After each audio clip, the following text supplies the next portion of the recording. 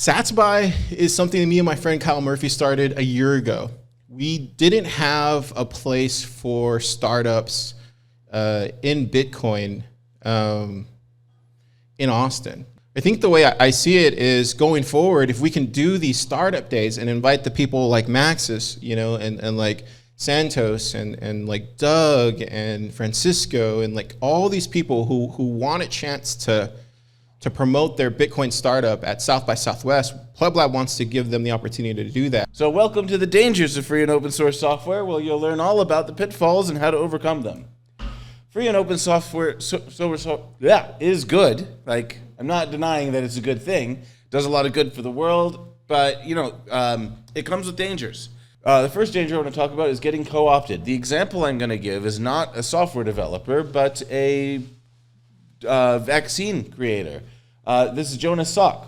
And back in 1952, he invented the polio vaccine. He didn't patent it. He wanted it to be free and available to the world, which reminds me of the free and open source movement. It's like, this is information. How can I claim ownership of this? But it didn't work. Like, even though he didn't put a patent on it, his project got co-opted, and now it costs a significant amount of money to get one of these vaccines. I'm here on behalf of John, the founder and CEO of Zaprite. What I'm here to announce today is V2. Zaprite V2 will be launching over the next week. What we've done now is we've separated the checkouts from the invoices. Checkouts are going to be something that Zaprite will be built around moving forward. This will allow us to have payment links, like Stripe payment links, that can feed various use cases, like invoices, donation pages, storefronts, ticket sales, and that kind of jazz. One thing I want to highlight on V2 is we've added this preview button here. If you're familiar with V1, the preview is always at the bottom of this invoice creation page. Now you can click this horizontal mode preview, and you'll get the whole thing side by side. This is going to be kind of a fun exploration of Nostr. Yeah, the idea is a chat app for Nostr.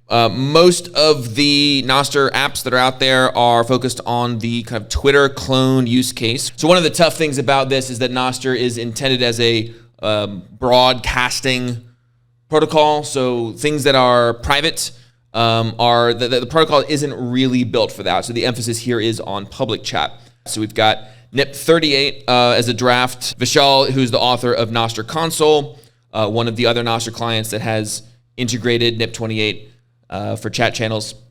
And his console has been working on NIP38 for encrypted group chat. Just goes to show that where there's a demand for a type of thing, even if Nostr hasn't already been built for it, there's people adding and proposing to add all sorts of cool things. This one called NIP100, so WebRTC signaling over Nostr. I think it was SudoZach who did this kind of proof of concept showing how you could use the impervious node, which at that time was kind of this like wrapper on top of an LND node, to do signaling to set up peer-to-peer voice and audio calls. Today I'm going to be doing a product announcement for BTC Retail X. What you see here, what we're going to explore is the system of a point of sale, as well as some of the back-end retail management, and then what I did for Bitcoin to integrate that functionality into it. Some people will say that a point of sale is just a way to take money at a register.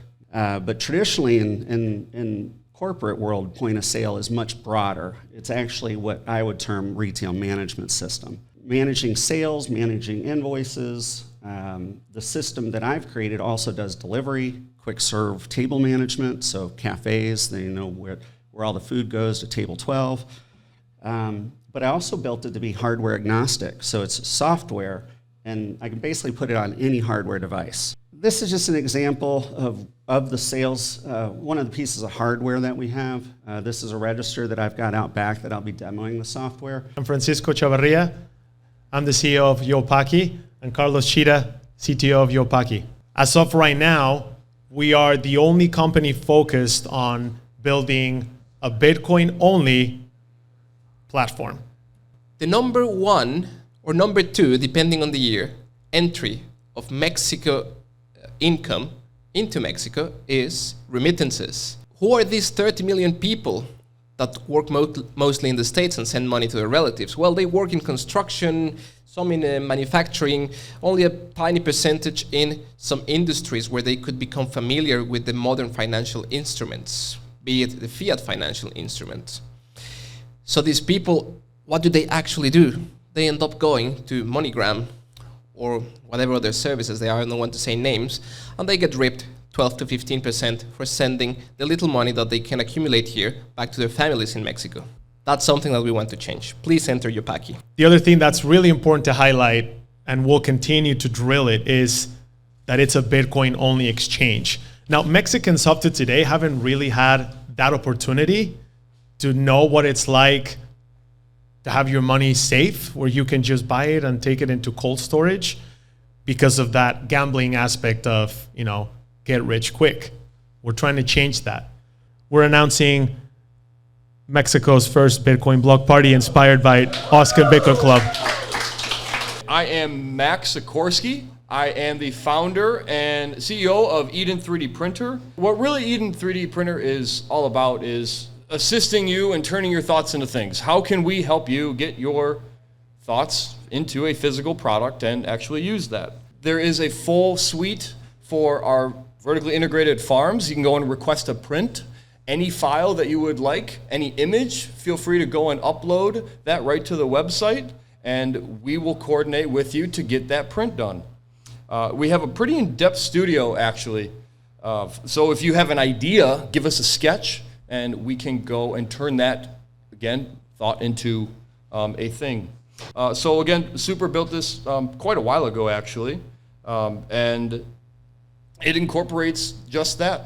Find a designer within your local geographical region, or globally as you would like. Upload what you would like to print. Coordinate with the manufacturer, pick a color, any size or scale that you would need, and pay with SATS over the Lightning Network for that. We're here to talk about building a Bitcoin startup. There's some founders here, as you've seen some of the presentations. I know you've talked to most of them. Mm-hmm. What's like the number one advice you can give a Bitcoin startup, just like out the gate? Non-custodial. I'm going to have to say, really understand what the customer is trying to achieve and make sure that you're extremely aligned to delivering value along the dimensions that they care about most. I'm sure everyone, maybe not everyone, but a lot of people here have already learned a lot from these two gentlemen. So right now we're going to focus all of their knowledge in on fundraising. Tell us all you have to know.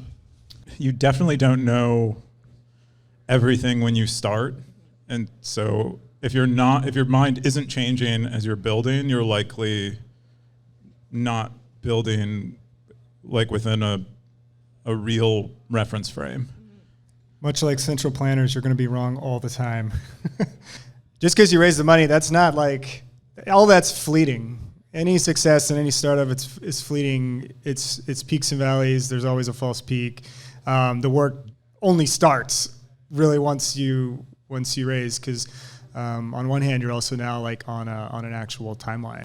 So we're building in a bear market right now. I want you to just kind of tell me, like, what's your mindset about a bear market? What's your personal mindset? And then how does it affect the work that you're doing now or the work that you're going to do in the future? I actually enjoy building in the bear market better than the bull market. There's just way more focus. For instance, at Galoy, before kind of in the bull market, where it's really easy to get a team of engineers just building all this random stuff. Maybe some of it's a pipe dream that might happen in 3 or 4 years. Maybe it's a longer, more focused thing. But typically in a bear market, you got to really, focus. You got to re-get focus on, what is making me revenue today. Yeah, so I've got some pretty exciting news to share with you guys. So Mutiny is the unstoppable Bitcoin wallet for everyone. And we're a company now. So these are kind of a lot of the high points. There's a lot here. Basically, we want you to be able to use Bitcoin and Lightning like a Bitcoiner, like a cypherpunk. Use this the right way. We have a lot of opinions on what the right way is, but we want to make it a lot easier to do it the right way. I actually got this from Parker Lewis, that Bitcoin are best practices are best practices.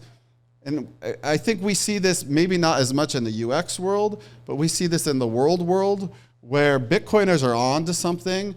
They know there's a better way to do things. And we're not just sitting around and waiting for it to happen, but in some sense, the world is shifting in our direction. And preload it with Bitcoin. So they click a link, and when that page loads, they have a fully functioning Lightning wallet that is a full node, or not a full node, it's a full Lightning node. And they're ready to send like right away. So like the easiest possible onboarding. But also, when you think about like onboarding friends to Bitcoin, you know, do you tell them to use Wallet of Satoshi, and do you put a friend into like a custodial relationship? You were just explaining about how Bitcoin can't be stopped. You were trying to orange pill them. So, you know, but you also don't want to send them down a path of something that's going to be too complex. So yeah, you want low ruggability, but I think this can be a real focus for our UX going forward. Once we nail the Bitcoiner use case, make sure that handoff is really nice.